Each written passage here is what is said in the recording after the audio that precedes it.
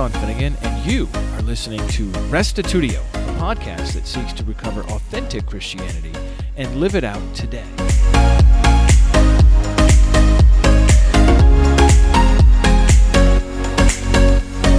Although powerful preaching, serving the poor, and missionary work often take the limelight in Christian ministry, the truth is that home groups, churches, and especially denominations will fall to pieces without competent and consistent administrators.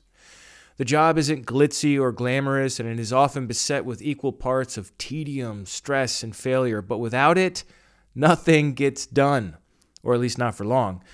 Meet David Krogh, a faithful servant who has found himself in roles ranging from pastor to executive director in a denomination to academic dean of a Bible college. Over more than 5 decades of ministry, Krogh has been involved with countless decisions that have made the Church of God General Conference what it is today. Here now is episode 359, Faithfully Serving the Church of God with David Krogh.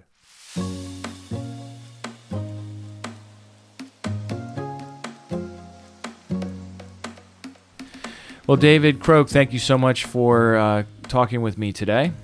I want to begin by asking the question, how did you first come to faith? About 150 years ago, a Church of God pastor... Oh, I thought you were going to say 150 years ago you were born. Not me. Sorry. So a Church of God pastor was traveling through western Iowa and into Nebraska, where my grandparents had come over from Germany, taught the truths that we hold today, and they were baptized in 1868. They very much were faithful Christians. Obviously, I didn't know them. My family has interviewed people who did know them and said that they were very loving and kind people. They were generous people and really were people of the Bible. And so my grandmother was raised in that environment. She was the 8th of 8 children. And when she married, she passed those truths on to her husband and his parents and brothers and sisters. And my father was born and raised with teachings of the Bible and went to the Bible training class, which was the forerunner of Oregon Bible College, and graduated from there and So was pastored. that like a pastoral training? Yes. It was in 1921 when our General Conference was formed. One of their founding principles was that we need to have an educational facility so that we can raise up pastors who will help our churches. So I think that started in about 1923. My father, I think, went in 29. He and a number of other people went through the program and became pastors and lifelong friends. And my father married a girl who was attending our church in Oregon, Illinois, and she had been familiar with our truths and was baptized in the Church of God. And so I was raised in a home that put God first and the Word first. And I was taken to church when I was probably a few days old, and was raised in it my whole life. And that I'm very thankful for that kind of a family heritage. But there have been many other people along the way who have had an impact on my life spiritually. I can think back to Sunday school teachers. Let me pause you right there. So you're saying that as far as your father was concerned, that he was a pastor when you were growing up the whole time? Mm-hmm. Right. Oh, okay. Yep. Keep going. Yeah, right after he graduated from the Bible training class, he took a pastorate in Ripley, Illinois, and continued to serve until he died in 1968. Okay. And, so you grew up as a pastor's kid, and so then your spiritual formation occurred at Sunday school? Is that what you were saying? Then as I got a little older, we had a youth program in our church, and I attended the summer youth camps that were sponsored by the General Conference, as well as my father was invited to speak at different conferences during the summer, and they usually had a Bible school that went along with that for kids. So sometimes I went to 3 or 4 Bible schools, 3 or 4 weeks of Bible school during the summer. So, what was your attitude towards the Bible as a kid? Were you just like really interested in it, or just going with the flow, or didn't really Yes, care? I was interested in it. My parents modeled reading the Bible every day, and in fact, we had a little devotions at breakfast every morning. And when I was old enough to read, I started reading at least a chapter a day, and there for a while I actually read the whole Bible through in a year's time while I was growing up. So the Bible was very important to me, and church work and spiritual things were always of great interest to me. Okay, so did you have some sort of moment where you made a decision to, make Jesus your Lord, or was it just always pretty much there? Well, I recognized that at some point I had to make a decision for myself. I couldn't just ride on the coattails of my parents and others in the church. And so I was thinking about baptism, and one Sunday my best friend and I were talking about that and decided that we were going to go forward at the end of the service. Well, my father didn't always give an invitation at the end of the service, but my friend told his dad, and his dad told my dad what we were talking about and thinking about, and so obviously my dad gave the invitation that morning, and my best friend and I went forward and were baptized later that day. Very good. So as you grew up and you had to choose a career path, what did you decide on for that in your educational years? Well, I guess I kind of had it in the back of my mind the whole time growing up that I'd like to be a pastor and be involved in ministry. And while I was going through high school, I was pretty good at math, and teachers really urged me to take as many math classes as possible, but that really wasn't my interest. I was more interested in history and geography and some of those types of courses. And the high school counselor took me aside and said, "No, you really need to get into math field and use the ability that you have." And I resisted that because I had plans at that point to go to Oregon Bible College, and I didn't think that math was going to serve me very well there or in the ministry. And so I held firm and graduated with the kind of courses that I thought would be helpful to me. So you didn't end up pursuing math? No, I didn't. Okay. Other than I really enjoy accounting and working with numbers that way, but not as a career. Don't you do the taxes for a lot of pastors? Yes, that's kind of a service that we've offered to our do you still do constituents. That, or was that... Yes, yeah, I do about 20-some tax returns every spring. Wow. So some people struggle just to get their own done, and you do 20. Well, I've tried to keep current with the law, especially the ones that pertain to pastors, for my own purposes, and so I have a real burden to help our pastors pay as little tax as they are legally required to. Since most of our pastors are not paid very well, if they can save on taxes, that stretches their income. So yeah. All right. So back to college.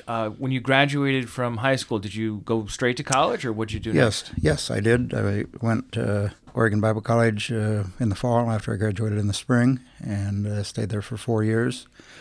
And during those years, I had an opportunity to be involved in various ministry activities sponsored by the college or local churches, and several of us attempted to start a church about 35 miles away in a small town where there were some Church of God families who wanted to have a church closer to them so they could invite their friends. They didn't think their friends would drive 35 miles to another church, and so gained some very valuable experience. And so you started church planning even before you graduated? Yeah, but when I was a junior in high school, a junior in college. Yeah. Actually, even before I went to the Bible college, I was a part of a planning group to start a church in Grand Rapids. My father was pastoring a church in Grand Rapids at the time. He and several others had an interest in getting another church started in a needy part of town, and so I met for several sessions with the planning committee just because I had a heart for church planting and reaching the lost. And eventually I pastored that church after I graduated from the college, and the Garden Park Church in Grand Rapids. And it's still there today? It's still there today. Mm-hmm. Bill Dunn, right? That's right. Mm-hmm. Yeah, Bill Dunn pastors there. Good man. Yep. Church has done well. What was your college experience like back in those days? What years are we talking about here? 64 to 68. Okay. And just walk us through, like, what was it like being a student there? I had great respect for the instructors at the college and felt like they had a concern for me and imparted Bible knowledge as well as sharing their faith and modeling what it means to be a servant of God. During that time, I had a part-time job because my parents couldn't really afford to pay my college bills, and so I actually started working for the conference at that time in the print shop. They owned a print shop in Illinois and printed the Restitution Herald and Progress Journal and books and things like that. And so I learned to run a linotype, which most people don't know what one of those is anymore. What is a linotype? Well, it has a keyboard, and as you type the letters, it goes. There's a little thingamabob that goes into a row, and hot metal comes, and a little slug type thing is produced that has the type on it, and then you put those in a row on a flatbed, and the press runs ink across that and the paper. Out comes a publication. I've heard about Gutenberg's movable type. Well, that's actually how we did the headlines. Wow. The titles of articles. We hand set that type. Wow. But the linotype was quite an invention when it came along to speed up the process of making a whole row of type by just typing on the keyboard. What was your impression of the Church of God at that period in the 60s when you were in school? Was it like a time of growth or a time of stagnation, or were people optimistic, or was there great concern, or what was the outlook at that time? All of the churches that my father pastored were growing churches. He had a real heart for lost people and felt there was a need for outreach, and that the church really needed to be growing. And so I grew up seeing that as a model, and I guess that's where I really gained my concern about church growth and discipling and evangelism. And so in general, I think there was a very positive attitude. Our General Conference had what was called a decade of development from 1954 to 1964, where they actually set goals of starting new churches and trying to get each church to have goals of outreach and growth. That was an exciting time because I'm not sure that we met all the goals and reached all the goals, but a lot of progress was made just because that was held before our entire membership, that we needed to be active in growing the church, not just being complacent and being with the status quo. Mm-hmm. And so after college, what was your first job? Fortunately, I was given several opportunities for pastorates after college. Mm-hmm. The first approach that I received was from the Garden Park Church in Michigan, which is the one that I had some hand in trying to get started 4 years earlier. It so happened that the pastor who had served at that church had decided to resign, and actually he went to the Bible college to teach at the college, so that was an opening. And who was that? Francis Burnett was the pastor at that new church, and then went to Oregon. And so I, because of my previous interest in the church and being familiar with Grand Rapids, having lived there, I went ahead and accepted that invitation. How long were you there? I was there for 4 years. Okay. However, my father died a couple of weeks after I graduated, and I went to the church where he was serving and filled in for the summer to preach until they found someone. They really urged me to take over the church, the Brush Creek Church in Ohio, but I had really committed myself to Garden Park and didn't feel right about backing out on that, though it would have been very nice to have just stayed there, and my mother would not have had to move and uproot her life. But I really sensed that I'd made a commitment, and I looked forward to actually working with a newer church. Brush Creek had been around for probably 75 or 80 years at that time, and it wasn't quite the vibrancy and excitement in that church that there was in Garden Park. So, yeah. So Brush Creek must have been founded in the 1800s. Yeah, it goes back. Yeah. Yeah. So you ended up at Garden Park, and you were there for 4 years. What happened next?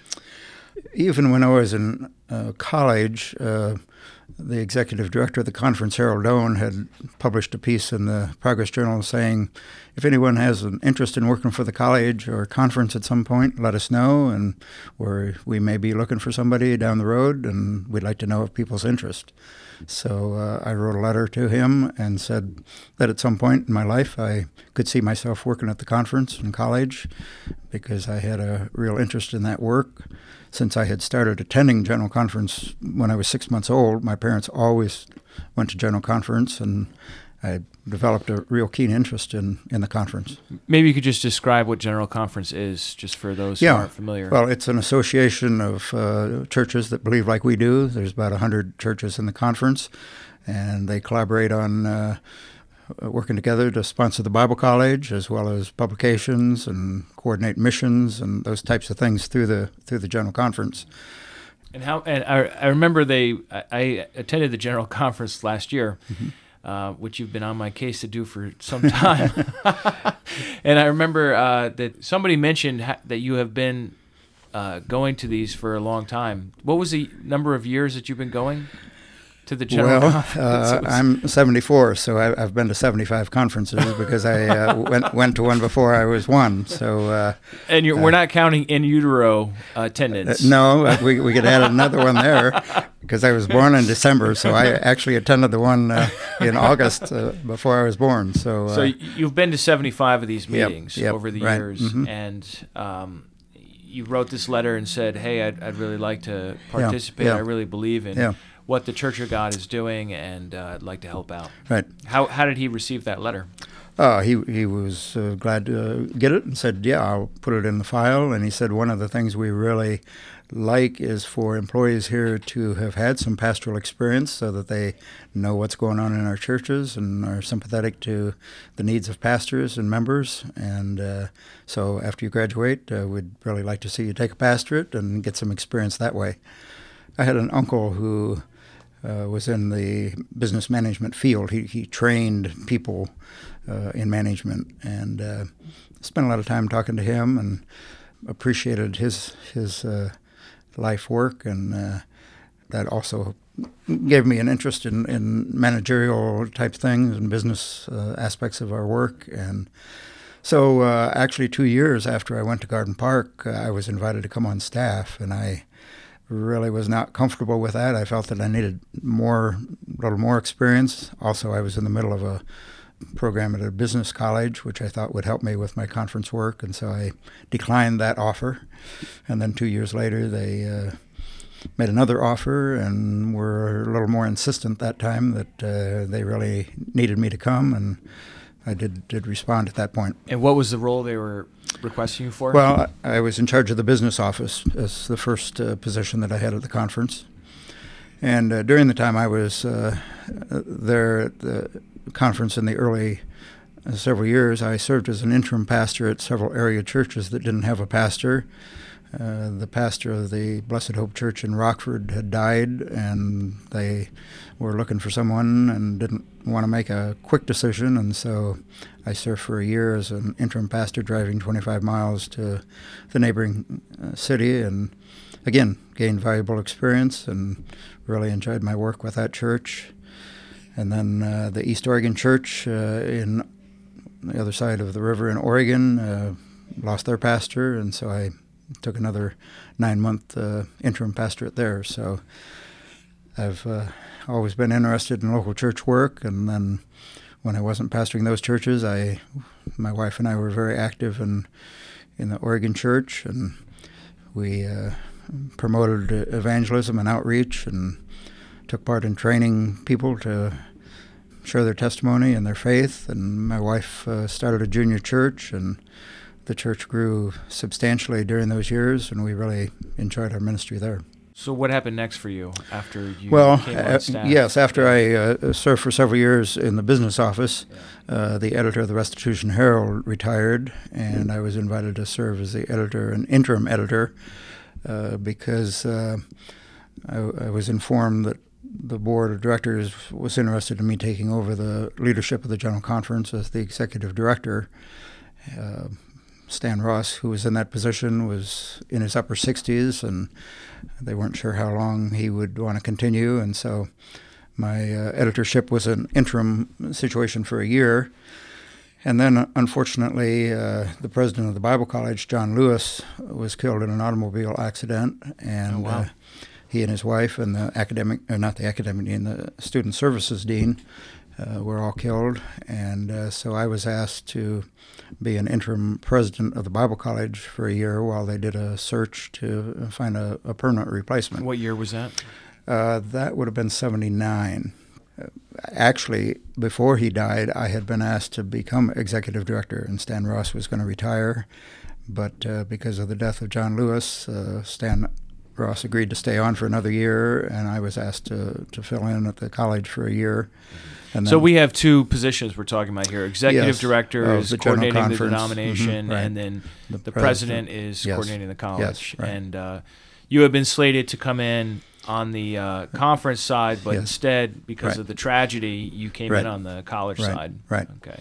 So what happened next? So then at the end of that interim year at the college, I did take over the work of the conference as executive director, and served for 5 years, and then at that point there was a decision made to kind of combine the position of president of the conference and the president of the Bible College into one position, and I was asked to assume that position. In 1985 is when I took over as the combined positions. The president of the Bible College had also resigned at that time, and so... So did you say 5 years you were executive director? Yes, and then from 80 to 85. 80 to 85, and then you took over both? Yes, in 85. And how long did you do that? Until 2001, so... That's a long time. 16 years. 16 years being in charge of not only the conference, but also the Bible College. Right. Now, that's an interesting period. So it's really that was really your call, I'm guessing, to move down here to Georgia. Was that your idea, or what was your role in that whole 1990s Actually, move? dating back to the 60s and 70s, there had been talk of moving into a larger metropolitan area where our students would have more opportunities to be involved in ministry. Because Oregon, Illinois is a town of 3,000 people. Very rural? And very rural and all white. And recognizing the needs of our world and even our country, more momentum seemed to be generating to relocate. So it had been talked about for almost 20 years. The board of directors appointed a committee made up of several of us staff members to begin to do research and explore a number of cities as possible locations. And so our team used resources to gather information on growth of cities and what their racial makeup was. And one of our goals also was to locate the college next to a community college or a state university where our students could get their general education courses there, and they would just focus on the Bible and ministry at the Bible College. Trying to have a staff adequately prepared and have education to teach a wide range of general education courses just was not feasible. Right, and really unnecessary if you did have another college campus nearby. Yeah. You were then pushing for this. Yes, absolutely. You were part of the, absolutely. And I'm sure there were some people that were pushing against it, saying, you guys are crazy, don't do this, absolutely. It's too risky, it's never going to work. Right, yes. This decision period, I'm sure, took some time for everyone to agree? Yeah, about 85 or 86, just right after I had taken over the two positions, is when things really began to gel. And, of course, we didn't make the move till 91. So during that whole time, we gathered information, began to make the case to our membership that this was something that would really enhance our work, would be a real blessing. You're right. There was strong opposition. Oh, there always is. From and especially for a major thing like this. We had been located in the Midwest and in Oregon, Illinois, and you're looking since to move to the 1921. Southeast. I mean, it's a totally different part of the of course, country. that decision hadn't been made at that point to move to the Southeast. I mean, in the process, we were looking at, we finally narrowed it down to 5 metropolitan areas. Well, do you remember the 5? One was Kansas City, Kansas or Missouri. One was near Chicago. One was in Columbus, Ohio, Indianapolis, Indiana, and Atlanta. Atlanta, Georgia. Yeah. Why did they pick Atlanta, Georgia? Well, we did intense research. Our team actually traveled to all 5 of those places. We looked for the college that we could locate next to, and in finding that college, our real desire was to be close enough that our students could walk from our campus to theirs, so that transportation and time spent going back and forth would be minimal. So we went to colleges. We looked to see if there was land adjacent. We had real estate people working with us. We obviously were concerned about the cost of living for our staff, and just the whole environment of where we thought would be best to train our students. And so after we had done all the research on those 5 cities, we presented that to the board of directors. We basically recommended Atlanta, but it was their call. They unanimously supported that choice. And then, of course, the real work began of pulling that off. And we found land here adjacent to Clayton State University, a 12.5-acre plot, and we negotiated and were able to buy that piece of property. And then, of course, we had the process of designing the buildings to be on that property, as well as trying to sell the properties that we had in Oregon, Illinois. In addition to 4 buildings, main college buildings there, we also owned 5 houses that we had began to acquire in the area surrounding the campus for future expansion. And in fact, students and staff lived in those houses once we bought them, and the rents that we collected were paying for those houses. So now, were you concerned about teachers being willing and staffers being willing to move all the way across the country? Well, obviously we included them in all of the planning, even though there were just 5 of us on the relocation team. We kept them informed. We discussed options, and of course, the board and I tried to determine what our needs would be in the new location. We just didn't feel like we could move every employee, and of course, a lot of them didn't want to move just because they had spouses who had good jobs in the area. So secretaries and support staff generally were not interested in moving. But we did talk with all of the key instructors, and they all were very supportive of the move. And even though it meant a lot of disruption for them and them having to sell homes and their spouses giving up jobs, they were willing to make that sacrifice because they all recognized that the future was unfortunately not in a little town of 3,000 people. And the attendance had continued to decline at the college, and it was just hard to get students to come there. It was hard for them to find meaningful employment, and then, of course, we still had the general education issue of how to deliver those courses. Wow, it seems like quite a step of faith this whole period was to move all the way down. So looking back on it 30 years later, do you think it was the right decision? Do you have regrets about it, or what would you say about it today, looking back? Well, that's a good question, and recently I was asked to make a presentation at the Heritage Conference on the steps of relocation and then looking at where we are today and whether it was a good move. And I 100% believe that it was a good decision. It was worth the stress and the pain of physically moving the whole operation here. and feel that we are much, much further ahead in our ministry and in our mission work and the Korean extension that we have. None of that we really could fully envision from Oregon, Illinois. We just knew that we needed to make changes that would open doors that we were definitely close to us there. Do you happen to know the numbers for the Korean extension this semester? It's a little over 50. A little over 50 more. At one point, it was closer to 100, but then we had some difficulties with immigration approving our recertification, and that kind of discouraged some students from coming. But it gradually is building back up. Yeah. All right. Well, that's interesting. So you were the executive director for 21 years. Right. And then the president for 16. Yes. Right. And then in 2001, what happened? You got in trouble and you got fired? No, well, I'm just kidding. Well, you stepped down, or there was a study made of where we were going. The board of directors did feel it was time for a change in leadership, and so said that they were going to go in a new direction. And I was invited to stay on for a year during the transition, and if the new president wanted to keep me on afterward, they were fine with that and encouraged me to do that, but there were no promises. And okay. And who was the next guy? Was it Brian Atra? Tim Jones became the head, Wasn't Brian Atra? Chief Administrative Officer, and then Brian was also hired then as president. Oh, so they went back to two positions. Yes. Okay. And another piece of the mix is that Rock River College in Beloit, Wisconsin was being formed at that time.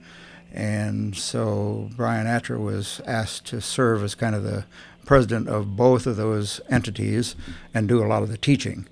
Well, it's hard to be in charge of one institution in Wisconsin, you said? And then also in Georgia at the same time. How... Well, it didn't work, right. frankly, and in fact, Brian didn't live in either of those places. He lived in Missouri. So he's in a whole other place. Constantly traveling, and the expense of that, and not being at either location for very long. Obviously, somebody had to make decisions and carry things on. You can't just wait 3 or 4 weeks until somebody shows up to deal with issues. So Tim Jones was the executive director. Brian Atra was kind of the commuting in a sense. Right.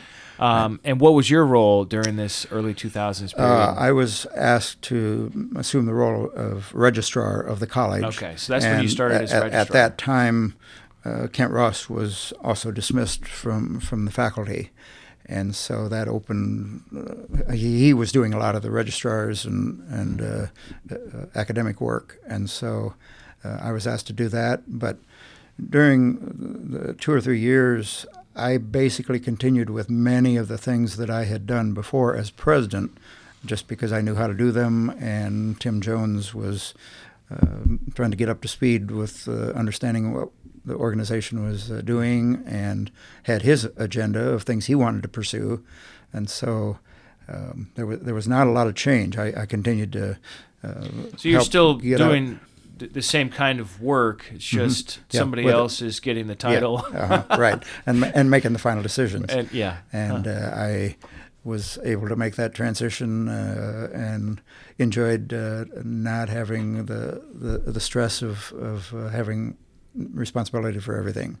But then eventually Brian Atra, I know I came in 2003, and I remember seeing him in that lobby area, and I remember he was on his way out. So I don't know if it was in 2003 that he stopped serving. Probably it was. All I remember was Tim Jones. Yes, right. And I think he was both. Yes, so it got merged back. There was kind of an experiment for that 2 or 3 year period to see if it would work, and it didn't. And it hadn't really worked before.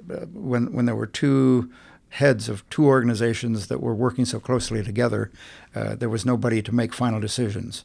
And the General Conference had its desires and needs, the college had its, and so there developed between the two staffs a competition for money and resources, and So in your estimation, it's better to have one person doing both? Because of the small size of our organization, and with competent help, the head can accomplish both things while making sure there's unity and coordination, because obviously our students need to be supportive of the General Conference and know what it's about and how the conference works in terms of when they get out to be pastors.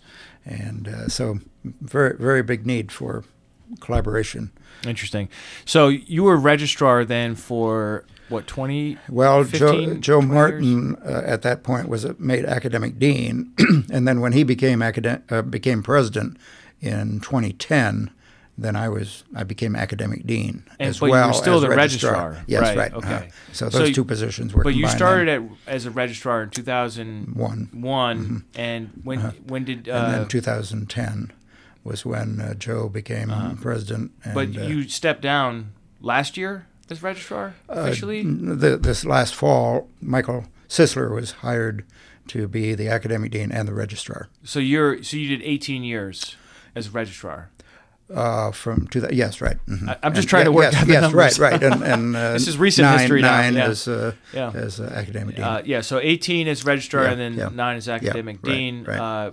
Carrying both of those responsibilities overlapping. Right. One of the things that I saw when I was here and since then was your passion for international students and all that you did to bring international students into the college. Can you talk about that, how you got that started, and why that was so important to you? Well, once I was the one that took us through the steps of being recognized by immigration to have international students here. And what year was that about? That was 2001. 2001. And so it was about the time. So as soon as you transitioned to that registrar... actually, it was in the works before I was replaced as president. I got you. And Steve Ahn had been a student at the college and began to talk about, we really need to do something to train people who speak Korean. And here's a field where outreach can be done. We applied to immigration, got permission to have international students. And so the initial international students were Koreans, but word began to spread that we were eligible for international students, and there are so many people of other countries who live in the Atlanta area that they became aware of the college. Because the airport. Yeah, right. And there are big communities of other nationalities and religions in the Atlanta area. There's a big Hindu community on the east side of Atlanta, and the Korean community up in Johns Creek and that area. There's 100,000 people of Korean descent, and all the stores have Korean food in them and signs on the doors, and the word of mouth began to spread, and so we began to receive applications from international students, and some of them were able to get visas, some were not. But we were glad to serve them and have really enjoyed and benefited from them being here. Some have stayed on and become part of the Church of God. Others have learned what we teach, but did not necessarily join our movement. Right. And this is something that took a significant amount of your time over the years, dealing with all the red tape and the bureaucracy and the complications of... Right. Because we actually got in right before 9/11, and then once that happened, then all the regulations and everything began to come into play. Actually, before 9/11, everything was done pretty much with paper and pencil to fill out applications and all that stuff. And of course, once 9/11 happened, immigration really tightened up things and put things online, and the checkpoints where people had to jump through certain hoops. And so that has been a time-consuming process of making all that happen. Yeah. And do you have any idea how many students came through during those years that you were as a registrar? International students? Oh, international students. Any idea of how many different countries you worked with? Probably 6 or 8 countries. Like what countries are we talking about here? Well, we had some from Bermuda and the Bahamas, and then primarily African countries, Kenya. Actually, we had some from South Africa, one from Moldova. Well, we had several students from there. And you had Ghana. Yeah, right. Mm-hmm. Yep, and Nigeria. Nigeria, for sure. Yeah, so a few Nigerians. Yep. Cameroon. Yes. Elizabeth Egby, right. Yes. remember her? Right. Yeah, I mean, there's been a number of different countries, Yeah. Especially African countries, right. which I think is great, you know, to have that kind of diversity. I have some interesting memories of attending the Atlanta Bible College in those early 2000s where I got a real interesting mix in the classroom. Mm-hmm. We'd have other just like Midwestern white people from the Church of God or from the Carolinas or something. And then you'd have community students from the local, the town at that time was Morrow, that area outside of Atlanta. And they tended to be black folks and older and like already had established their jobs and everything else in their lives, and now they're coming as like night students. And then you had all these like random foreigners from other countries sitting in the classroom, right? Whether and when I attended, also the Koreans were using the same campus as the English speaking. So it was a real whirlwind of cultural diversity, which I think is really, really helpful if you want to be a Christian leader today, that you have the world on your heart, not just your own, local village or whatever. Yep. This leads into the whole subject of missions as well, because I know that you have been very involved at LHI, Lord's Harvest International, which is the missionary wing of the Church of God. Right. When did your involvement with them start, and what was that like over the years? I was appointed by the board of directors to be on the mission board, I think in about 2002, and served in that position for about 17 years. And during that time, our mission board was responsible, of course, for raising funds for mission projects, and we approved mission trips and helped get people signed up for those and to raise the funds to go. Our work did expand to other countries during that time. The work in Pakistan was opened up. I think Haiti was just beginning to be connected with us in the early 2000s. Our work in Peru had been kind of touch and go for a while, and we began to be more regular in sending people down there for training classes and preaching and evangelistic work, and that work has really grown over the years to include more churches in different parts of the country. We did have some contacts in Uruguay and Ecuador and some other countries. So our mission board usually met in person once a year, but we spent a lot of time on the phone and by email to oversee these fields and to encourage the native workers. And of course the work in Russia really opened up during that time also. And Africa as well, right? Yes, absolutely. That was already in place at that time. Yeah, right? It had started, yes. It had already started at that time? But has in Malawi and Mozambique in particular. Right. But the work in Kenya. First just Malawi. Yes, right. And then Mozambique. And then Kenya. And then, Tanzania and Kenya. Yeah. And now what's that one next to Uganda? Uganda, yeah. So, Lord's Harvest International has really grown in the last 20 years, wouldn't you say? Tremendously, yeah. Yeah. Right. So that must be gratifying to see that. Absolutely, absolutely. And you yourself were involved in the trip to Peru, right? Yeah, I made 12 trips there over the years.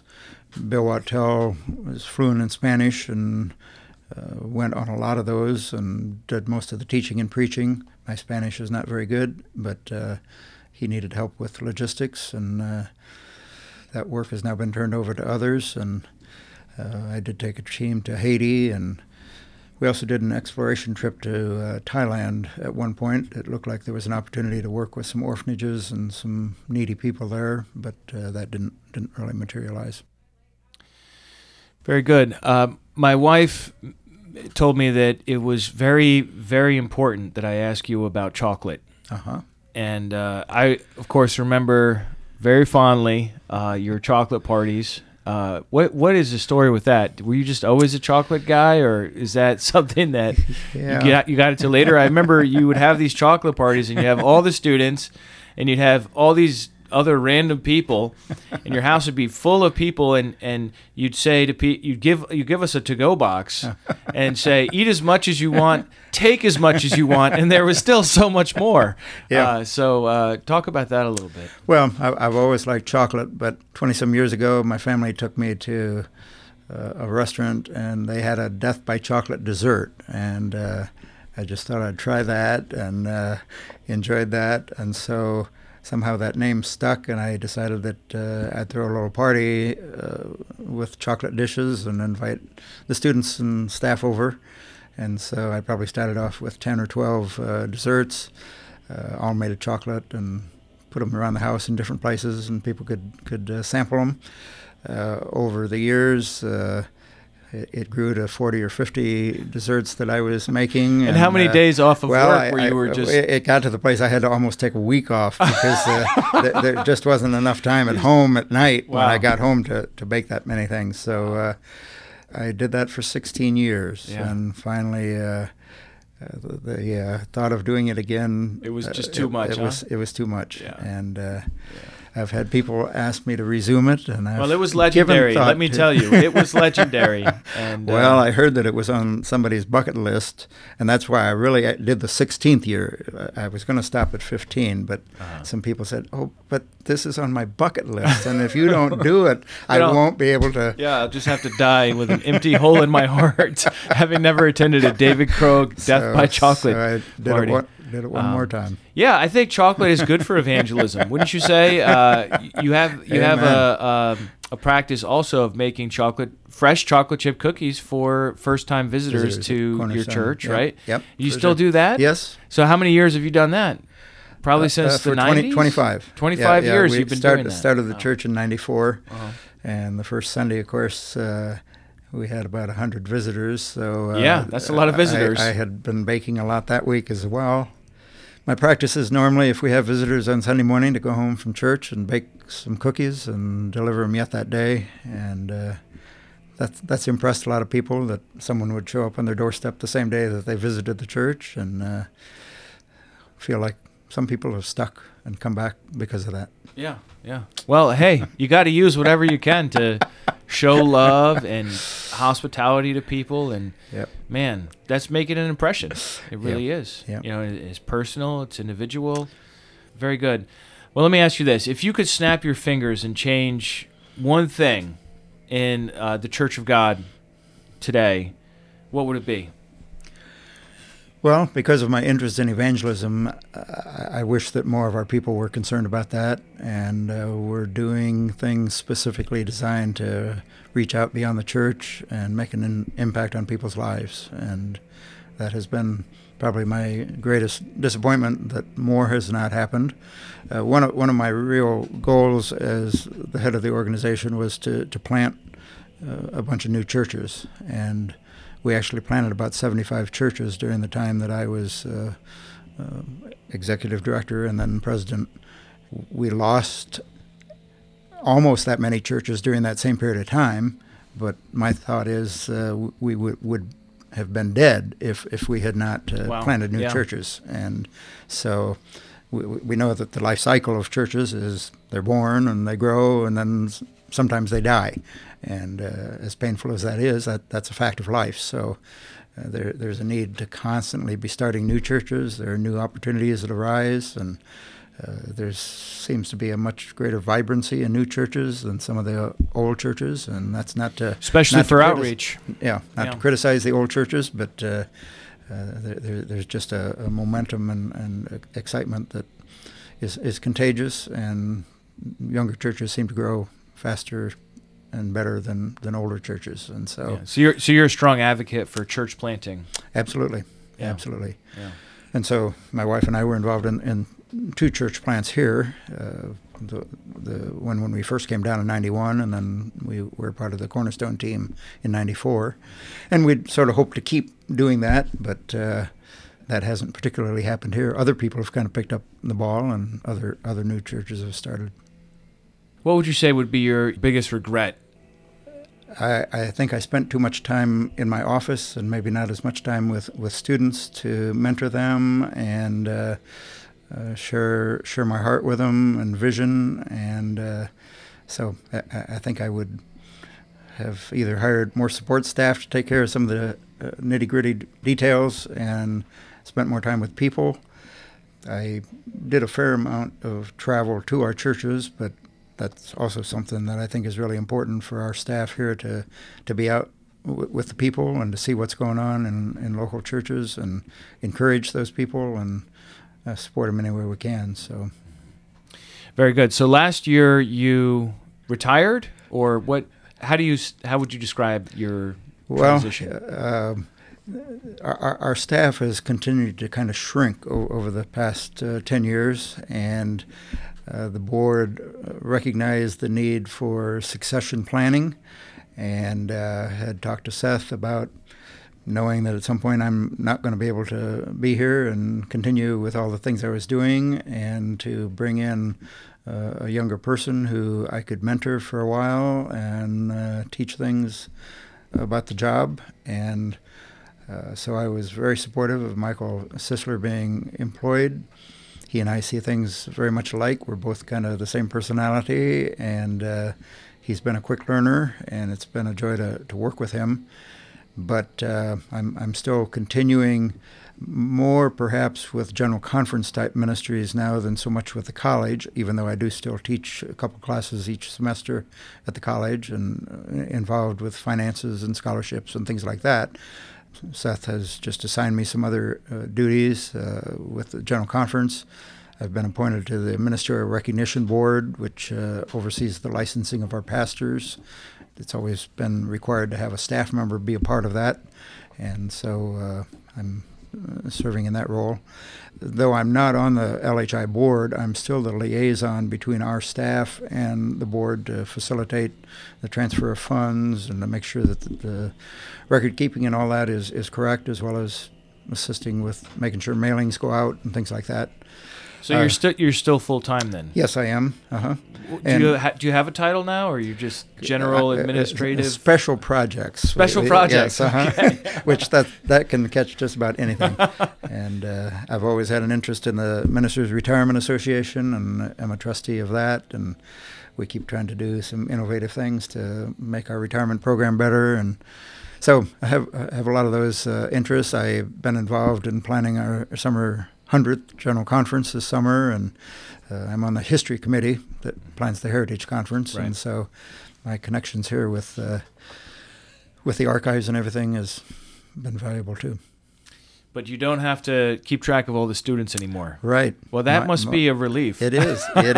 And Michael is taking chasing over. Them down for payment and chasing the teachers down for grades and all that. Man, what a relief. You know? Right. Yeah, I'm happy for you. Thank you. And you're going to stay on for quite some time, right? Or do you have? Well, I have no plans to retire. Seth Ross said that I could keep working here till I'm 95 if I wanted to. So I have a few more years. And yeah, you got plenty of time. So who knows? As long as my health is good and I have my mental capacities, I would like to keep working, and maybe I'll cut back a little bit at some point and not work a 45-hour week, but whatever. Yeah, I see what you're saying. So anything else you'd like to say, just by way of closing? I feel that God has blessed me immensely with being raised in a Christian home and having the opportunity to serve in so many ways and knowing so many wonderful people. And I just feel like I'm extremely privileged to have lived the life that I have, and that He's given me the health to continue to do it and to see the fruits of some of my labors. Yeah. All right. Well, thanks. Thank you. Well, that's it for this interview. If you'd like to find out more about David Krogh, you can visit AtlantaBibleCollege.com and check the staff page for contact information. You can check out the denominational webpage at COGGC, that's COGGC.org. And you can take a look at the missionary organization that Krogh is very involved with called the Lord's Harvest International at LHICOG.com. If you'd like to make any comments or ask any questions about this interview, just come on to restitutio.org and find episode 359, Faithfully Serving the Church of God with David Krogh, and leave your comment there. Also, I wanted to plug the Salt and Light Study Night online fellowship. If you're looking for fellowship, you don't have somebody near you, and you'd like to join one that's online, a few people from the Restitutio community have started this fellowship just recently. They're in the book of James right now, and it's 8 o'clock on Tuesday nights, Eastern Standard Time, and that's 5 o'clock West Coast time. So if you are interested in joining Salt and Light Study Night, which is this online meeting, Zoom meeting, Tuesday nights, you can contact them at salt.light.studynight@gmail.com. And they'll send you the link so you can join in and get some fellowship. It's really important, according to Hebrews 10, that we don't forsake the gathering together. In our current time, that's more difficult than it has been in the past. But when it comes to an online fellowship, I mean, it's just as easy as it gets. It's really cool to see people from different places in the country that are able to join in and get supported, get prayed for, and study the Bible together. So I encourage you to check that out if you're interested. saltlightstudynight@gmail.com is the email. Just ask them for the Zoom link, and that's Tuesday nights. Also, I wanted to share with you some good news about the rating for Restitutio. I know I was kind of dogging you guys to leave customer reviews, but we have just now tipped the scales to 4.9. We were at 4.8 for a long time because a couple of people had left 1-star ratings and a 2-star rating. And so now there have been enough 5-star ratings to get to 4.9. And so I just want to thank all of you who, whether you wrote a review or not, gave that 5 stars. There's 87 ratings so far, and it's really helpful because, let's face it, there are people that are not going to like the kinds of positions that I hold and that people on this show hold as far as doctrine, as far as Christian living. And so it's inevitable that I'm going to have criticizers and people that come on to try to tank the rating. But I'm real thankful that so many of you have taken the time to do it. I know it's annoying, but I do appreciate it. So I just wanted to mention that and say thank you so much. If you'd like to support Restitutio, you can do that online at restitutio.org. I'll see you next week. And remember, the truth has nothing to fear.